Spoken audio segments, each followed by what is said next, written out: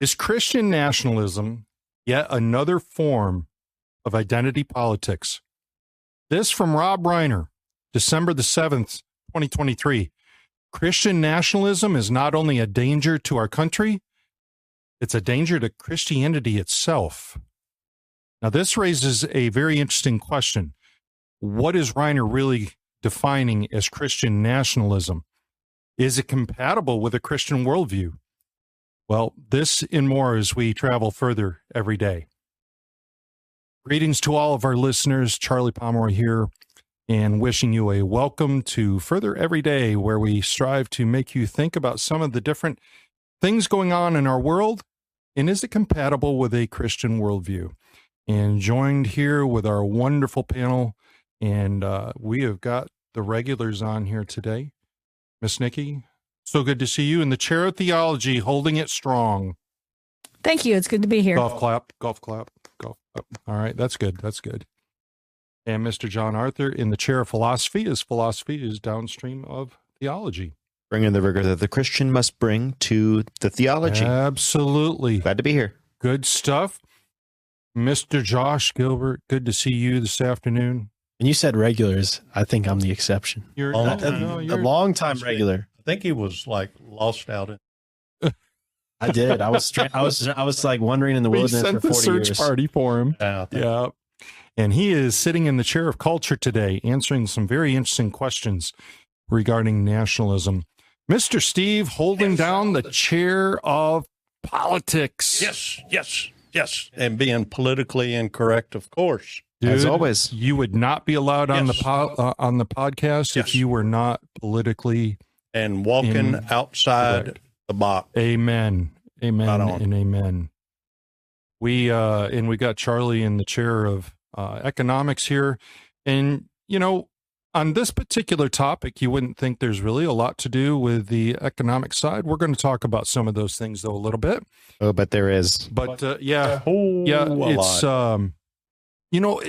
in trivia question for everyone.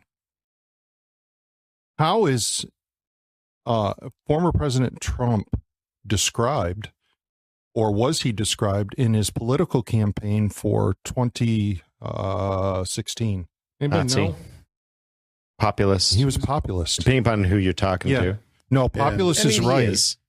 And when it comes to nationalism, that's a little different than a populist. And we're going to talk about some of these things. And I'm trusting that some of you out there are listening today don't necessarily have a solid understanding of what nationalism is. And I know for us, and I want to say for everybody, that the nationalism definition is kind of a fluid definition. It's not one that's got a really good core set of words to it, but that's what we want to do right at the moment. Let's define what nationalism is and Christian nationalism. And Mr. Producer, do you happen to have those two things brought up from gotquestions.org? Some really good things to bring up here, because as we talk about these topics, we do want to define that. And let me just say, for those of you that engage in arguments, and I don't mean arguments as in heated discussions, I'm talking about going back and forth on a particular discussion. It's good, like a debate. It's important that you understand the definition of the different things that you're talking about. So that's what we're doing here. We're going to define some of these things. And so what does the Bible say about nationalism? And from gotquestions.org, I just want to bring this up a little bit. And Mr. Producer, if you can shine that up a little bit bigger there, if you would, and people can kind of see that. Yeah, he's going to have a hard time doing that. Okay. If you can just go ahead. Right. So I want to encourage you that if you want to, you can take a look at that. There's also a topic in there on Christian nationalism. But Nikki, let me come to you first. Chair of Theology, what does the Bible say about nationalism? Well, I was reviewing this morning. God called Abraham out, and he said, I'm going to start build a nation through your seed. Yep. And in the process of doing that, what God's intention was to build a people unto himself, but he was going to reveal himself to the people that of Abraham's seed. And they were separate. They were different. And so when they of course naturally had a sense of pride in that, but they were still human. So you see Abraham's seed, and if you've ever studied Genesis, you see the process in which they started to multiply, and then Jacob is going to Egypt, and in our study, they were actually separated from the Egyptians and multiplied some more, but not interacting with the Egyptians. And that was not because of a racism or anything like that. It always has to do with the gods that they served. So when you see that kind of separatism, and they knew they were favored by God. Now, when they're called out of Egypt by Moses, and he takes them into the desert, and they fight those wars, the other countries around them, the other nations, know that they have a very strong God. So there's a lot of sense of pride because they were victorious when they served God, but when they turned their eyes off of God or embraced other nations, then they failed. The problem is when you take pride in your nation without realizing who your God is. That becomes the problem. And that's what happened many times with Israel, is they enjoyed the prosperity that came from serving God. Then they forgot about God. Go ahead, John Arthur. And so if I can actually piggyback off that's something that when you look at the Old Testament, specifically in the Pentateuch, you see that Egypt, is often used by God as a perfect allegory of the world in sin.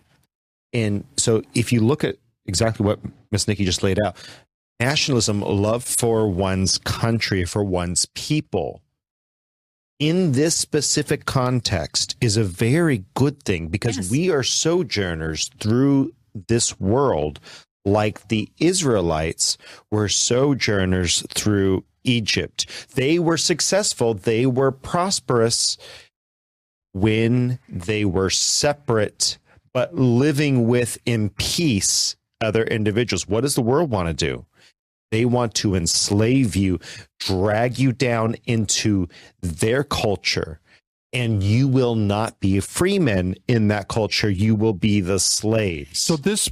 Can I add one thing here? Go ahead. Is because the purpose was to draw the other nations to Israel and the God that they served. Okay, that's an excellent segue into this question for you, John Arthur. And I'm sorry this wasn't in the show map, but it brings up a really interesting dynamic here, especially given our current events, i.e. Israel, Hamas.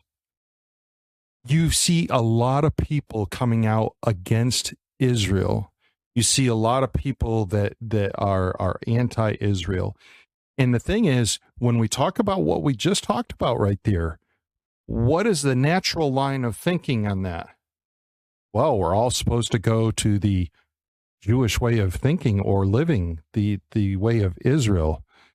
So, John Arthur, how do we combat that? How do we talk about that? And I'd love you to rephrase the question. Sure. So that I make sure I know where you're going. Yeah. When Nikki's talking about the God was trying to draw people, totally agree with that. So it gives you this thing that it's either God's way or no way. I have to become a quote unquote Israelite. I have to become a Jewish person. Does that make sense? Sure.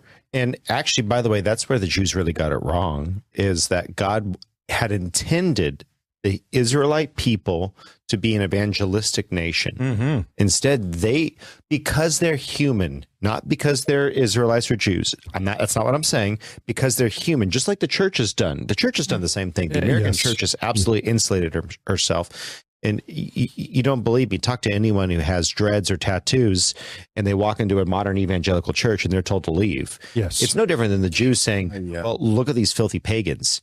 But what God wanted was not us to join the Israelites, but to join him in his work.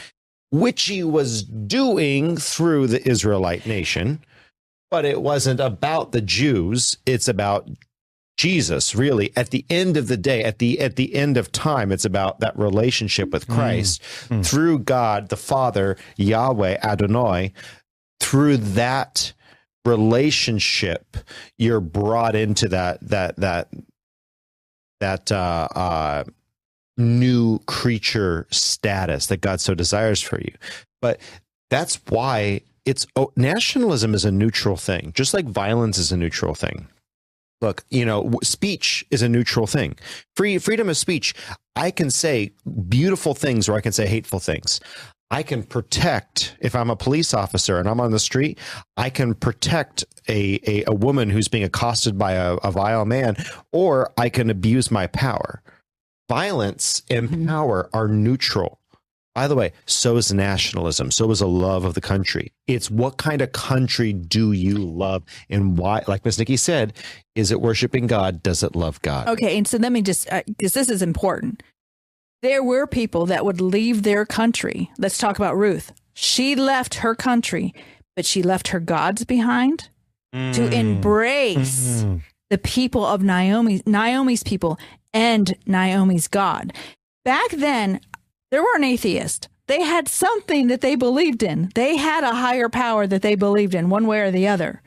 And when they came in to the Jewish nation, they didn't bring their nation or their gods or their ways with them. They forsook it. That's the plan. That's what salvation is.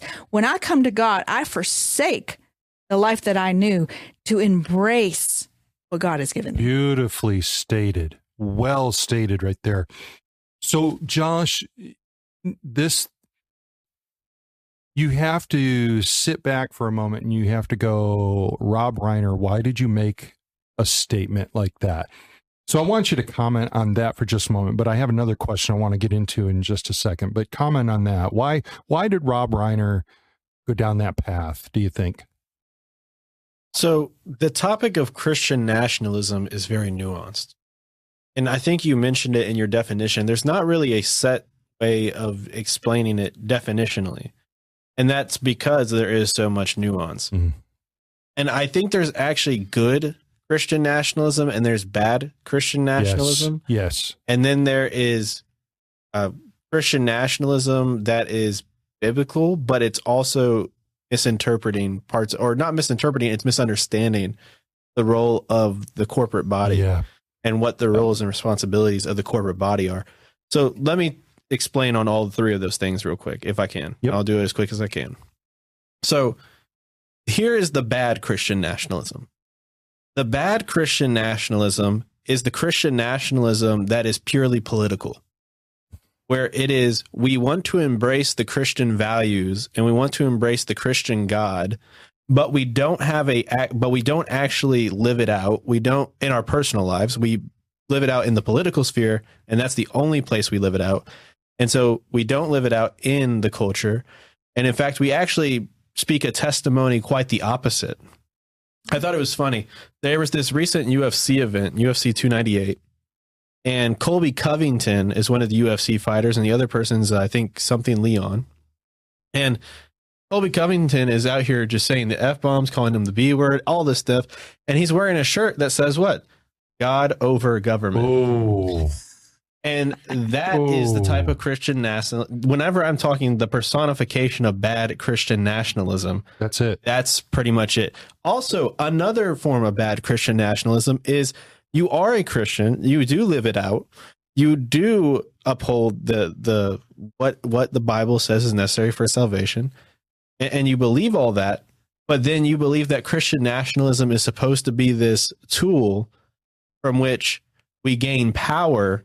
And therefore, from that power, we forcefully evangelize the nations, or forcefully evangelize people inside of America specifically. That is not biblical. The forceful evangelization, the forceful conversion of people is not biblical. Well, and so you're going to have to really fillet that out, because that there's the rub, right? That's it. Is if I say, I do not want and we got to be careful on YouTube because we just got unrestricted. Okay. We got to be really careful. Hopefully. What we say here. But if I say that I do not want to mutilate a child because of confusion about what biological versus imagined gender is occurring here, if I say that I don't want to allow that, am I forcefully evangelizing, or am I fulfilling the role of government to protect children from being abused? In that situation, I think it's protection. So I actually think those two things are mutually exclusive. I think one is you have the moral backing of the Bible, and you know that this is bad. And then one is actually forcefully converting people from other religions and other worldviews into Christianity. And that's what I'm talking about.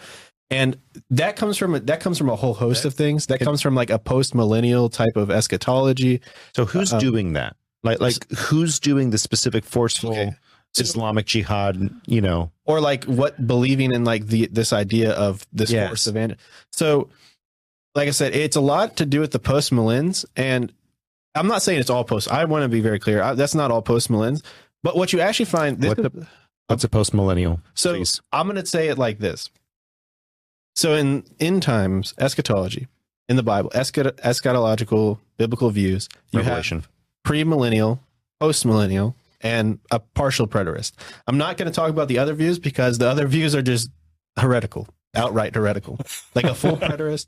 But that's not relevant to you. What's relevant to you? We love you anyway. Yes, we love you anyway, but it's okay. But it denies the actual resurrection of Christ, so I can't accept that. Debate in the comment section. Yes, please do. But talking about post-millennial, pre-millennial, partial preterist, because all these positions actually have some grounding and they can actually make cases from Scripture. The best way to think, easiest way to think, as premillennials, which I am, a dispensationalist premillennial, things are going to get worse. Mm-hmm. And I don't think things are going to get better. I think things are going to continue to get worse. But in a post-millennial setting, you believe that things are going to get better. And in fact, the people who grab a hold of this, and I'll talk about a lot of Reformed people. I forget the gentleman's name.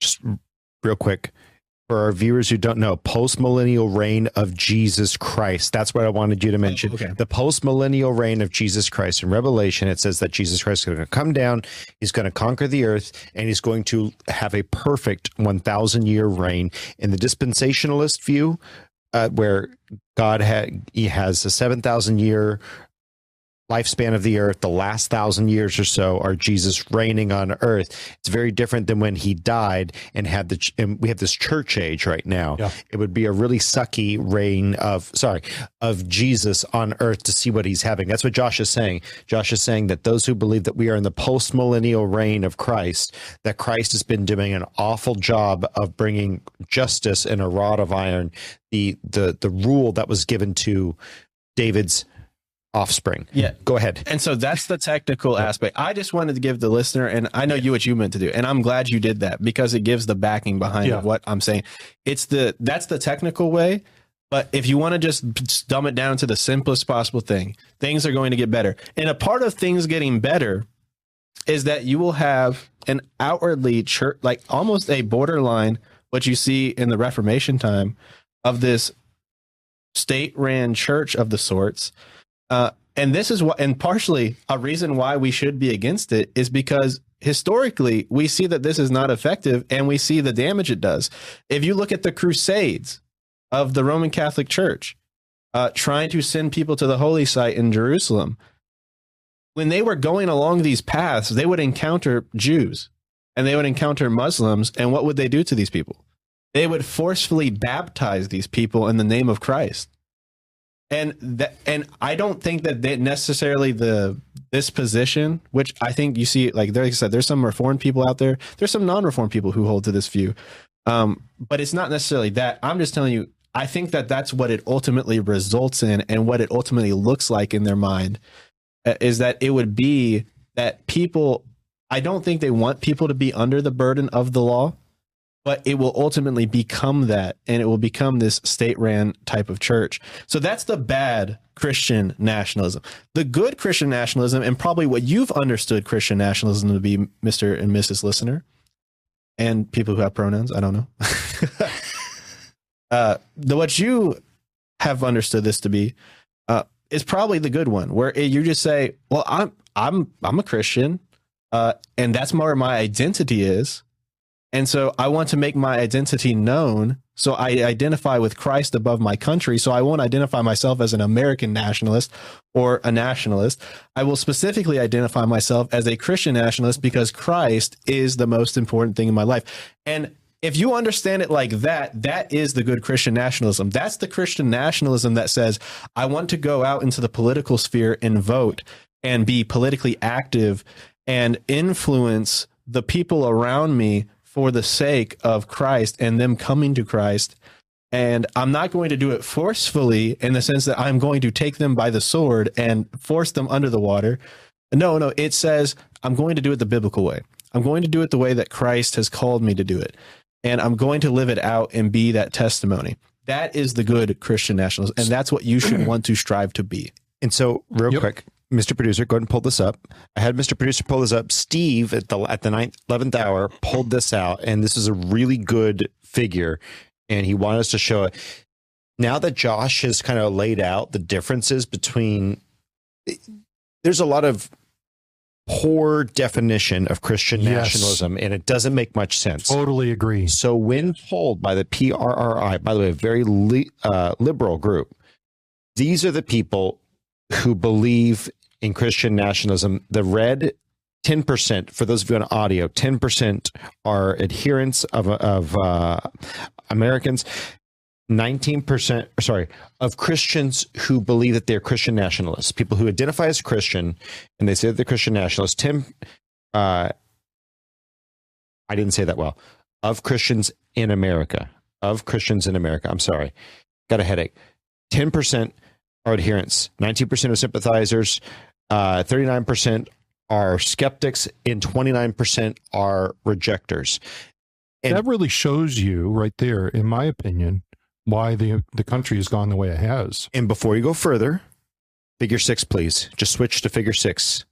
This is very important. This is very important because who are the people being polled and what do they believe? Well, of the group, you can see here, of all Americans, you're looking at people who, this is by the Christian nationalist group, 31% who were somewhat favorable were Joe Biden voters. 16% were very favorable. 15% were very favorable, and they voted for Donald Trump. And 17% were reasonably favorable, voted for Donald Trump. The majority going to Joe Biden. Right. So, by the way, keep going. Thank you, Mr. Producer. Keep going down that rabbit hole, and what you'll find is that there's actually a. That totally threw me. There's actually a majority of people who are Christian nationalists go to church less than 2 times a month. So before we go any further with any of this, and I think this is a really important thing for all of our listeners and video watchers to really pay attention to. Number one, just because a person says that they are a Christian does not mean they are a Christian. Yeah, that's a fact. Christian, what does it mean? Little Christ follower, little Christ follower. That's what a Christian is. So if a person is not really trying to follow after Christ, you can make the determination of whether they're a Christian or not. That's number one. Number two, there are people that are Christian, that are Christ followers, that are doing the very things that John Arthur has just described there. And that's what's really hurting things, is that they do not have a proper understanding of where they should be standing on different issues. So I think it's really, all of this has been really good information here. So Josh, you had something else there you wanted to bring up. Well, going to your point about, it's not just saying you have faith, and this kind of the problem with that bad Christian nationalism where it's only in political aspects and it's not in the way you actually live your life. It's not actually represented in the way you live your life. That comes from a misunderstanding about what faith is. Yeah. Faith is not this blind idea. It's not presented in scripture as this blind idea. And Faith is not the following. Faith is not going up to somebody and saying, I have faith in Jesus Christ. That's not faith. That is just you literally saying, I have faith in Jesus Christ. Faith in Christ is a representation of your posture, like your whole entire heart has changed. You've been given a new nature. You are a different person. You are not the same person who would act in the things of the flesh. You are now a new creation. Good stuff. Thank you for bringing that. a "This is the way" soundbite on the board, or better yet, like a full swoop on, because that's what faith is. And I don't want to carnalize this too much, but faith, the Greek word means a creed, code, affirmation that you have made from the core of your being. When we talk about faith, I'm a man of faith. I have faith. You have a creed? Great. What is it? Like, let me see. And that's what James is saying. Oh, you say you've got a creed. Let me see it by your works. Let me see what you're actually doing with that. And that's something that I think the church has really missed out on. Amen. And that's why Christian nationalism has become such a ambiguous slodge, because I would identify as a Christian and a nationalist, one before the other, very clearly. America is not my savior. Jesus Christ is. Yes. And it's proven by your works. Exactly. Good stuff. And so you will affect your nation that way. But anyway, I don't want to get in your chair there, that's really good stuff to bring out. And I do want to jump over to Steve, because Steve, there's been a lot of meat that we've put on the table here. And one of the questions that will come up, and this is why I think we see so many people that are anti-Christian, they don't want anything to do with following God. So should our government be influenced by Christianity? And if why or why not? Let me just state it like that. Well, I would say yes, should be influenced. Excuse me. But that, you got a two-part answer to that, really, in essence. It should be influenced, and there, by, like we talked about, our faith, because it should be proven by your works. And the people that are getting in there that talk about their faith in Jesus, that are in politics, hey, I'm a Christian, I'm this, I'm that, but yet it's not proven by their works. You don't see by what they do proves that they're Christians. They're voting on things that are non-Christian to be forced onto people to have to do what they do. You've got abortion bills. Hey, I'm a Christian, I'm a Catholic, but yet they're going to sign a bill for abortion. Doesn't compute. That is not proving your faith by your works. But it's my personal faith is what they're going to say. Yeah, it's separate from politics. That's what they'll tell you. Based on the definition we just laid out, why should we fire those politicians on spot when they say that it's my faith? What's wrong with that when I say it's my personal faith? Well, when you talk about whether or not politics should be influenced by Christianity, I'm saying yes. Because it's based in morality. And that is really where I wanted to go on that. Because when you think about government, and I'm coming back to you. When you think about the role of government, what is the role of government, and where did we get it from? Where did we get the idea from? To legislate morality. I'm sorry. Guess what? You can't not legislate morality. And we got it from Genesis 9:3 through 6, where God gave man. God had been the authority and did not listen. God said dispensationally, and never listened. He said, now, prophets, priests, and kings, go. Watch how you're going to fail. And fail they did. And every time man failed. You give them laws, what do? You're not allowed to murder. What do? They go out and murder. You're not supposed to rob. What do? They go out and rob. Man constantly fails. So what happened? What did God do? He sent Jesus down. For what reason? To die for our sins. For what reason? Because we are sinners. We were sinners from the beginning, from the time that Adam stood there and watched Eve take a bite from whatever fruit it was. Mm-hmm. We don't know. Everybody says the apple. My doubts on that. But whatever it was fruit it was. I like apples. It was a pear. It was a pear. Maybe a fig or an olive. We don't know. But the thing is that, you can't have how do I want to say this? A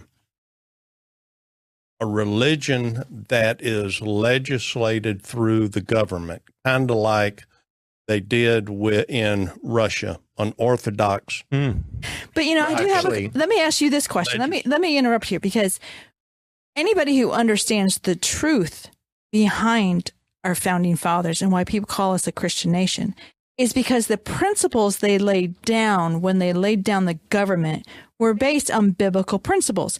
Right. Now, the reason they did that was because they wanted God's blessing on the nation. That's why they did it. And they knew that if I lay down biblical principles, it's good for the nation. The nation will prosper. Don't wander into that economic chair. Well, okay. so, yeah, it does go there. And I just want to add, while we're on the chair of economics, I just want to add to this. America was specifically a Christian nation, and we did an episode why America was a soft theocracy. Mm-hmm. Okay. And a lot of people got ticked in the comment section. Guess what? They said this nation's not going to work if it isn't run by Christians, people with Christian values. They said, a Jew, a Mohammedan, they can be elected, but if they are, or if someone with a different belief system, if they have a different set of core values, was the primary thrust. Sure.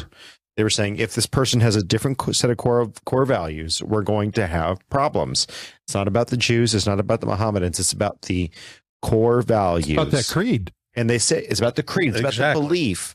And that's where they went. And they said, look, that's why we're going to be able to have this freedom, is because there's responsibility. And by the way, next episode, we are going to be talking about why America was great. And yes, she was great. And we're going to make that case. Point. And it's easy. It's an easy case to make. Slavery, polygamy, we're talking about the eugenics movements. If it wasn't for America, all three of those would still be around. Yes, if America wasn't around, the Nazis would be flooding the earth, and there's a reason why. Yeah. We'll talk about that, and we'll talk about where it started and where America's been failing. It's because she left God. So I can be a nationalist if my nation is still under Christ. That's great. And let me do this then, because there's two things that I want to go to here. I want to come back to Josh in a moment, but I want to see if I can wrap a definition for us around this Christian nationalism thing. The idea of nationalism is one that promotes the idea of your nation being great. If it's done your way, if it's done the click way. And I think Josh really articulated well. You have good Christian nationalism, you have bad Christian nationalism. And I thought he articulated that really well. When we talk about Christian nationalism, we're talking about a country that leans to those moral attributes of God, those things that bring about peace and goodness and prosperity, but does not neglect God in doing so. And can I add to that too? Yeah, sure. Because I want to make the reason why you're about those things, and the reason why you bring forth those things in other country or other places, is because the way I would say, and this is, you ladies let me know what you think about this definition. I think Christian nationalism is like, you're for the kingdom of God. Like your identity is in the kingdom of God, and you are about the kingdom of God, and you are for the purpose of the kingdom of God, and that is what you are here to do. And so when I say Christian nationalism, I'm saying we're for the kingdom of God. And we are.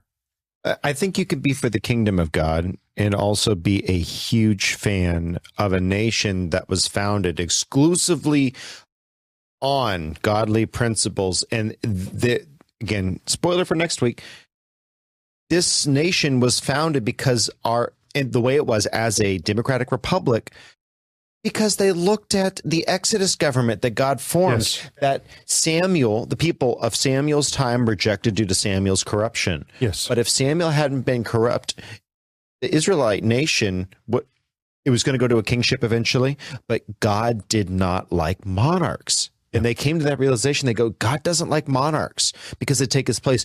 What instead we have is a devout people who are focused on God, who elect representatives who ought to be godly, and they lead in a representative government in a godly way.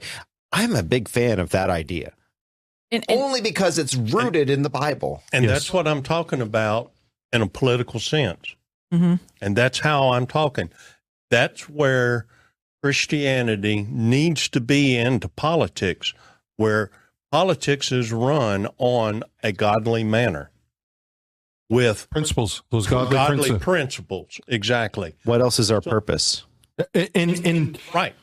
That's the question. Like, what is that's our the purpose? Quintessential question. Right. Our politicians have gone so far away from that things have gotten askew. But our politicians are a reflection of our people. We voted. Right. When we vote those people in, that reflects what the heart of the people are. And that goes to the issue that I was talking about earlier of people hijacking the name of Christianity. Some don't. Yes. Some just don't understand what it really means. I'm American. I'm a Christian. And that's it. That's right. That's exactly right. Chick-fil-A, I send my kids to a youth group. I'm a Christian. Yep. I'm a good person. I believe there's a God. So I've had a family member who's passed away now, but the question was, I'm a Christian. I'm born in America. I'm a Christian. Well, that's not Christianity. But just dumb. But there's a lot of people who will feel when Obama said we are no longer a Christian nation. Who gave you the power to make that statement? Well, the thing of it is America and the demonic influence that put him in power. But remember, the principles that were laid down were for the benefit of the people. The Bible talks government is to promote good and to punish evil. Well, here we go back to define good. Yeah. Define good. If we're not, define good against God. I want to go to Josh here again real quick, but one thing I will say about what Obama said there, notice what he didn't say. He did not say what we are. There you go. Chew on that for a while. Josh, I want to come to you because the things that Nikki and John Arthur have talked about, and I don't want to spoil next week, so let's be careful how deep we go into this. But how deeply embedded is Christianity in America today? So this goes to another thing. So just to add another layer of confusion to the listener, there's Christian nationalism, and then I like the way that John Arthur put it there, and I think this is actually a biblical way of viewing it. Is that if you view Christian nationalism in the way that it's the kingdom, like you're for the kingdom of God, that's a good Christian nationalism. But another good view is that you're a Christian and a nationalist. Yes. I like the way that he describes. I actually think that's like a biblically accurate way of thinking about it. Is that, and it's kind of along those same lines where Christ is my first priority, and I'm about getting this country to that point and point being. But you said, you said. So I want to know how deeply embedded Christianity. How deeply embedded it is. Yeah. So in our legal system, it's deeply embedded, and I mean, I could look at so many things, but I think the legal system is a perfect way of viewing it, because when you think about what Christ did on the cross and just the legal aspect of what Christ did on the cross and what it accomplished and how he is crediting sin to his account and he is imputing righteousness into our account and he is paying that sin debt. Which part of the legal system are you talking about? Huh? I haven't gotten to it yet. Okay. I'm building a foundation. Because there's a big part of the legal system. Well, I will say this. I'm not finished yet. I'll be Okay. Yeah, let him cook. Yeah, you got to let me cook. Okay. But let me say this real quick, Josh, before you go further with that. And when you say that it is deeply embedded, it absolutely is. As a matter of fact, for many years, and John Arthur, you'll have to help me remember this. I believe it was Judge Blackstone who wrote a lot of the principles from which lawyers learned Correct. how to be a lawyer. Blackstone was largely dependent upon the Old Testament. There you go.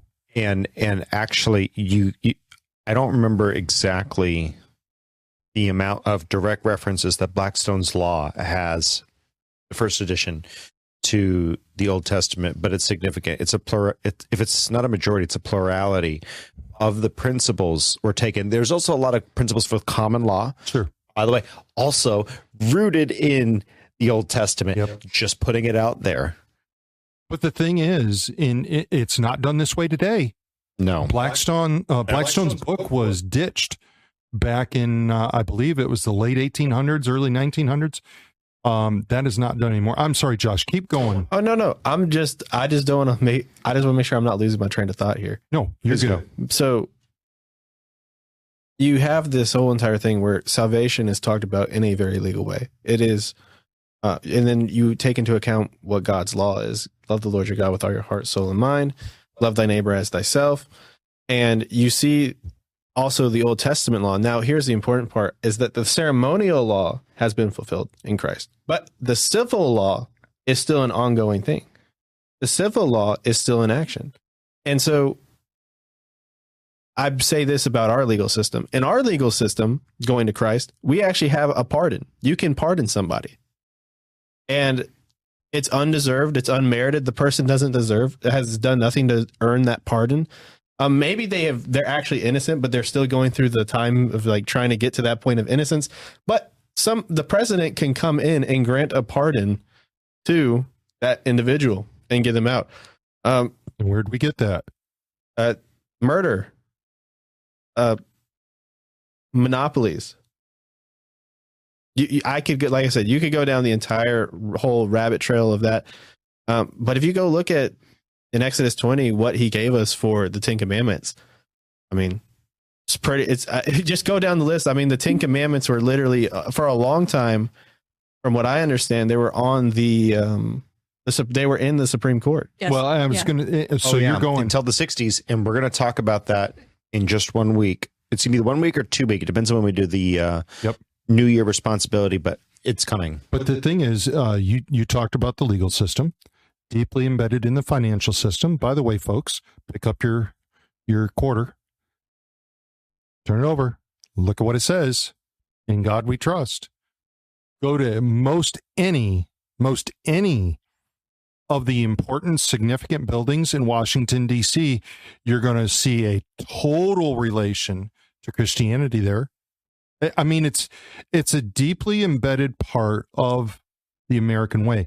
Why do we see such an attack on some of the things that we see in terms of Christianity? Why do we have to remove some of the things that we have to remove? In history, you're talking about historical? Not just historical.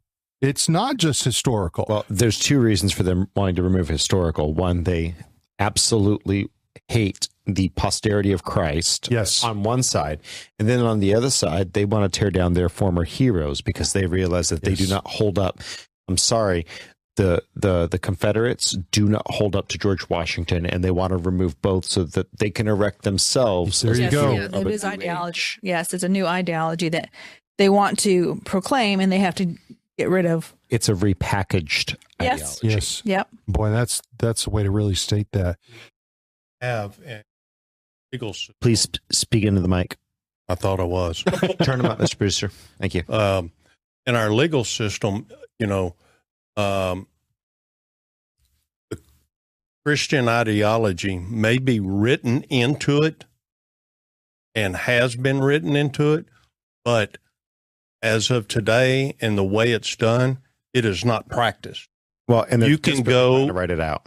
You can go into any law firm, and I can bet you 80 to 85% of them are liberal and not Christian. Lots of the judges are pretty much the same way. Why is that?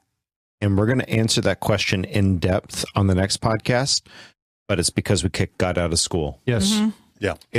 Yeah. Mr. Producer, do you have the Michael Knowles clip?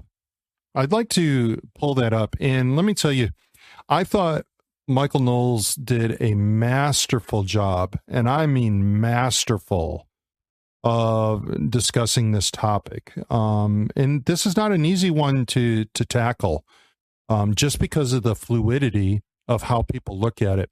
So if you would, this is about a minute. It's a little more than that. It's like a 2.5 minute clip. Yeah. Go ahead and play that.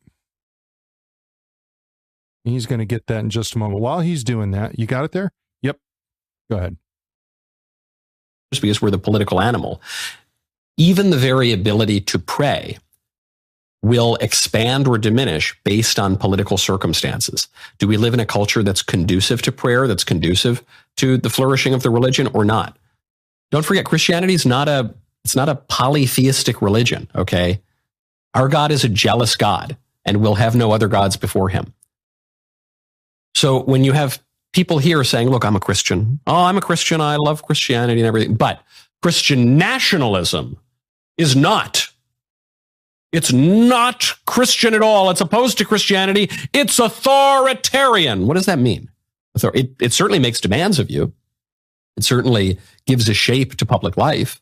I wouldn't call that authoritarian, but it's not liberal, I guess. Yeah, that's true. It's about power. Yeah, well, there is. I mean, we think that Jesus Christ is king of the universe. Yeah, there's power there. Yes, there's authority. What you bind on earth will be bound in heaven. What you loose on earth will be loosed in heaven. That implies authority. Yeah.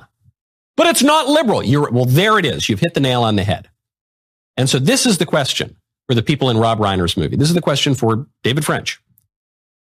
Are you first a Christian or are you first a liberal? Beautiful. Turn the Which is it? down just a little bit. Many are going to want to say, well, I'm both. Oh, okay.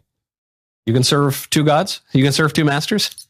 You got to pick one. Which is it? And there are many people. Look, I don't mean to only single out the evangelical Protestants. There are many Catholics who think in this way too, though it's not a traditionally Catholic way of thinking, which means that the FBI is not going to investigate this way of thinking. But these ideas, in as much as they conflict, are going to require that we choose one or the other. And you can stop it right there. That's good. That really, boy, the way he laid that out there, really good. Yeah, if I can be so crude. Sure. Be crude. The worst thing is the wussification of the Christian faith. All right. We have absolutely gutted Christianity. Jesus was not an effeminate hippie.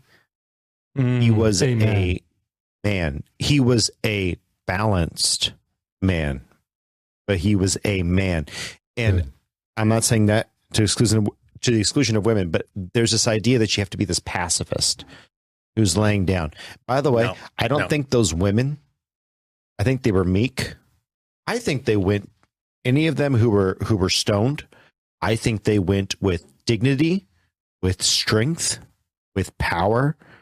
The female martyrs of Christ's time. Yeah.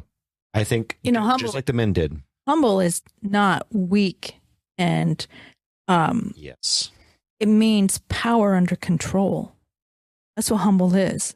Power under control. I think one of the greatest illustrations modern day of meekness was Grant when he sat across from Ulysses. He sat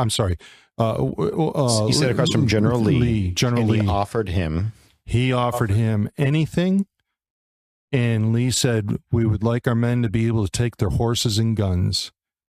And this, I thought Grant did a wonderful job of this. He said, your men can have their horses. And you have to understand, in the mid-1800s, that was life. If you didn't have a horse, that's why you were hung if you stole somebody's horse, because it was a life-threatening situation. When you see that, he said, you can't have your guns. That hurt, but you have to understand where Grant was coming from on that. But to me, when you have a general like that says, what can I do? What do you need? That's an enemy. And Lee asked for what he did, and Grant said, I'll do this for you. And he could have done a whole lot more. He could have said, you're not getting anything. Start walking. But he did not. I think that's a great illustration of meekness. And so I think we've confused meekness in the political space with weakness. Yeah. And it is so unbelievably tiring because here's the thing. I'm a Christian and then I'm a nationalist, as to what Josh was saying earlier. There's right and there's wrong. There's a lot of people who say Christian nationalism is, and they'll throw under the umbrella of that, if you're anti-abortion, okay, if you do not believe that murdering children in utero is something that we should allow everyone to do, you're a fascist. Well, okay, then yes, I'm a fascistic Christian nationalist. You guys can clip that out of context. Absolutely. At this point, I don't care. Yep. Because under that definition, sure. Go ahead. If that's your definition. Now, if you want to use the traditional definition of what a fascist is and what a Christian nationalist is, then that doesn't make sense. Yep. I'm a nationalist who believes that my nation is underneath a higher authority. And that includes you can't kill children in utero. Yep. But they're going to conflate the two. Yes. And they're going to say, MAGA patriots who did not invade the Capitol. Oh my gosh, the doors were open to them and they walked through. Were there people with Black Lives Matter and Antifa labels on their Twitter smashing out windows with a concerted effort with an untold amount of feds? Yes, but what they're going to say is that the Christians did that. And it's the greatest gaslight that you could ever mention. By the way, Christians, don't be stupid. Do not walk. When there are people punching out windows in a government building, don't be a moron and walk in there. That was dumb. Amen. Yeah, you should have escorted around everywhere. Now, just like Charlie and I talked about, that would have been, if we would have left that was a mess waiting to happen. That would not have been there. I wouldn't have been there at all. Now, I think all those people need to be freed. They didn't do anything wrong. The people who walked in and were invited in were being given a guided freaking tour.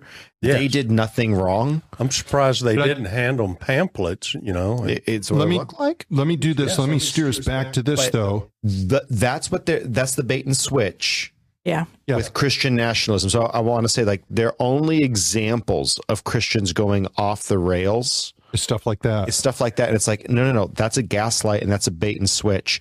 Let's bring it back to the policy issue that you're saying.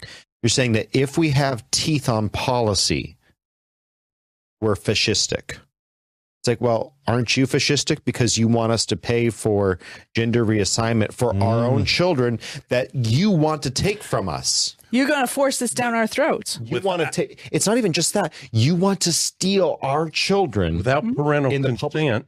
You want to public school them, and if we don't send them to your public schools, you'll send truancy officers. Then, when you confuse our child and you abuse them mentally, you screw with their mind, and then you start cutting off body parts against my consent, children that we conceived, we birthed, we raised, we spent the time, and you're not the fascist. Excuse me. Have failed to do things that should not be done to children. Yeah. Let me go ahead. We're going to wrap us up here. So, Nikki from the chair of theology, man, he took off. Chair of theology, how do we wrap up this issue of Christian nationalism?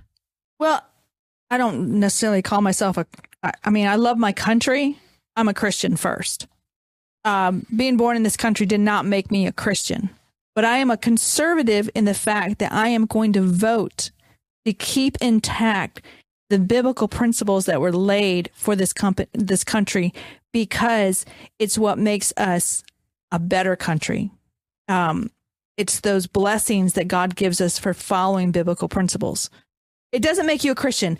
If you embrace the principle that I will not lie, you will reap the benefit that men will respect you. John Arthur, Chair of Philosophy. So again, it always comes down to definitions. Define your definition. And I'm sorry, I went down the rabbit hole there, but frankly, that is what the whole purpose behind that is the shard of glass in the sandwich they want you to eat. Yeah. They want you to eat that, and they want to take that definition, hide the barb, and then say, aha, I got you. Yeah. And so don't take that bait. Say, define your terms. If you're saying that I have a moral principle, I don't think you can take your children from me. I don't think you should be able to murder another human, despite wherever they are. I think you shouldn't be able to murder a human. If you take that as Christian nationalism, then yes, I'm a Christian nationalist. Absolutely.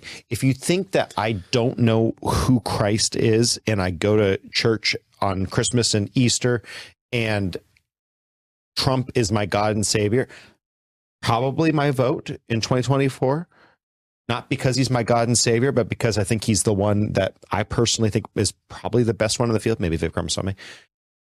But if you think that he's my God, then no, I'm not that Christian nationalist. Good. So make a delineation, make a proper delineation. Good, Josh, Chair Culture. Yeah, I think simply put, be about the good Christian nationalism. Don't be about the bad Christian nationalism. And really, like, be on the lookout for if you are embracing that bad Christian nationalism, because I'm telling you, that's the easiest thing. I mean, there are people that I've met across all spheres of my life, whether that be, you name it, whatever the place may be. And a lot of these people will say, "Oh yeah, I'm voting for Trump," but they don't live their lives are not like, they don't live it like the Bible says. They're not Christian. And it's like, but why then? What's the basis? And so it's important to embrace the good Christian nationalism, being about the kingdom. Mr. Steve, Chair of Politics. Yeah. I've always been involved in politics ever since I was old enough to vote. Ever since. As soon as I turned 18, man, I have all the time I vote. I'm big on voting. And, I'm proud to be an American. Somebody asked me, I said, yes, I'm an American. I'm also a Texan. And I came to the Christian faith late in life, 48 when I was saved. And I proudly wear that before any other thing, before being an American, before being a conservative, before being a Texan. Amen. I am a Christian first, foremost, before anything. And I will stand on that, and I will die on that hill. I think about the one phrase that we will hear from time to time: God, country, family. Exactly. We didn't talk much about the economic impact. I will say this very quickly, that if not for Christians in America, there is, in my opinion, very little prosperity in America. And we're going to cover a lot next week pertaining to that kind of stuff. And go ahead, John Arthur. I just want to say one thing. And I didn't detect that you were going to go for this. If you were, no, that's fine. People like Reiner are, if it leads, it bleeds people. And people need to stop falling for it. We talked about this as Christmas pagan. Yep. If it leads, it bleeds. They go after the zeitgeist type documentaries and all of this horse drivel that people take, and they just run with it. And then people do not do their research. Do your research. So the Rob Reiners, the grifters like him, do not get to ride the back of that. That's really good. And I'll say this, in terms of Rob Reiner, to me, Rob Reiner said that merely to get more hits and views for the trailer and so on and so forth. What was deeply disturbing to me was the number of quote unquote, and I will say quote unquote Christians who appeared in this documentary. And by the way, did you hear that, folks? I said, quote unquote. What is a Christian? Christ follower, little Christ. I want you to take a look at some of those people that said they were Christians. And you tell me if they are truly Christ followers. Just something to chew on there. If you do, look, I don't have any plan on watching the documentary. Maybe I should. But the one thing that I think Rob Reiner did was he made a very outlandish statement. He basically said that Christianity is going to eat itself from the inside out. Jesus Christ, him crucified, buried, and risen again. There is no eating from the inside out. Upon this rock I will build my church, and the gates of hell shall not prevail against it. I have one thing to leave with you. That was a great statement right there. That was a verse. But I have one question for you watching today. Maybe you're sitting there, you're watching this, and you're thinking, guys, wow. Here's my question for you. Is there any other human being that has had the impact on mankind for 2,000 plus years like Jesus? Folks, he's just as relevant today as he was 2,000 years ago. You can dismiss him all you want. You can write him off all you want. He will be talked about again tomorrow, and the day after, and the day after, and the day after. He has never become irrelevant. Think about that. And I hope that you'll consider some of the things that we've brought about today. Tough topic, but I think a good one that we've dealt with. And I appreciate you guys being here. Thank you so much. If you enjoyed this, we would encourage you to hit the like button and subscribe. By all means, you can catch us on any of the podcast platforms. You can catch us on YouTube, Rumble. We appreciate Rumble so much. YouTube, appreciate you kind of letting go and letting us do things here like we really wanted to. If you did not like this, we would encourage you to hit the like button twice. That would be really good. And by all means, you can go ahead and leave comments. We do try to respond to the comments. Unlike he hit the dislike button twice, but that's okay. That's a dislike button there. Hit them all. Just all the buttons. Hit all the buttons. Bell notification too, because subscriptions don't mean anything anymore. You have to hit the bell notification to get notified that there's a new episode. Yeah, but we do appreciate you being here. And till next week, another interesting topic next week. You don't want to miss it. Till next week, we want to bid you goodbye. All right. Everybody's still sticking around. Well, if you're here, I hope that you didn't just wake up because this was a really good topic. You'll want to watch it from the beginning. But question. This is a tough question. I didn't give you guys a heads up. You're going to start with him then first. No. Yeah. No. Yeah, one word. I want to ask you the one person that you believe is the best example of Christian nationalism. A good example. A good example. Say that again. A good example of a quote unquote Christian nationalist. According to whose definition? So kind of who would be a politician, individual in this? Doesn't even have to be a politician. Someone who is a Christian in word and deed. I think I understand where you're going. Word and deed, and they are a nationalist. Yep. Who is a hero of the faith? Who's in? I'm going to say the new Speaker of the House, Mike Johnson. Ooh. Just because My goodness, yeah. at the moment, I mean, we haven't seen very much of him, but he seems to be very strong in and his. Definitely a strong Christian. Yes, he seems to be very strong, and he seems to be holding the line to what he believes. Good answer.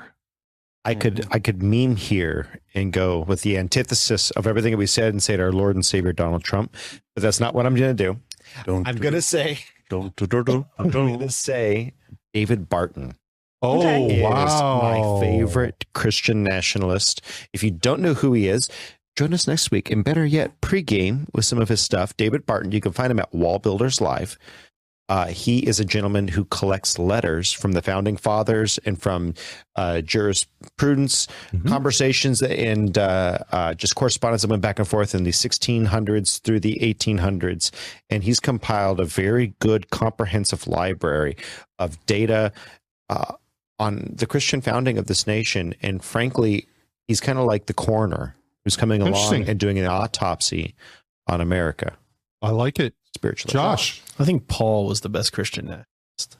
Modern day, please. Oh, modern day. I'll be honest, I haven't seen too many good ones modern day. Okay. But that's just because I've only seen really bad. Like the bad ones are pretty prevalent. Like there's not a whole lot of good ones out there. I do like Nikki's answer. I think Mike Johnson is a pretty good example there. Yeah. And, I was sitting here kind of trying to think of someone, and the only one that I can think of that comes close to it, and Nikki had brought it up, is Mike Johnson, because one of the things that impressed me was his first day of being a speaker, before he did anything, was when he got up and took the gavel to have a speech, the first thing he did was have a prayer.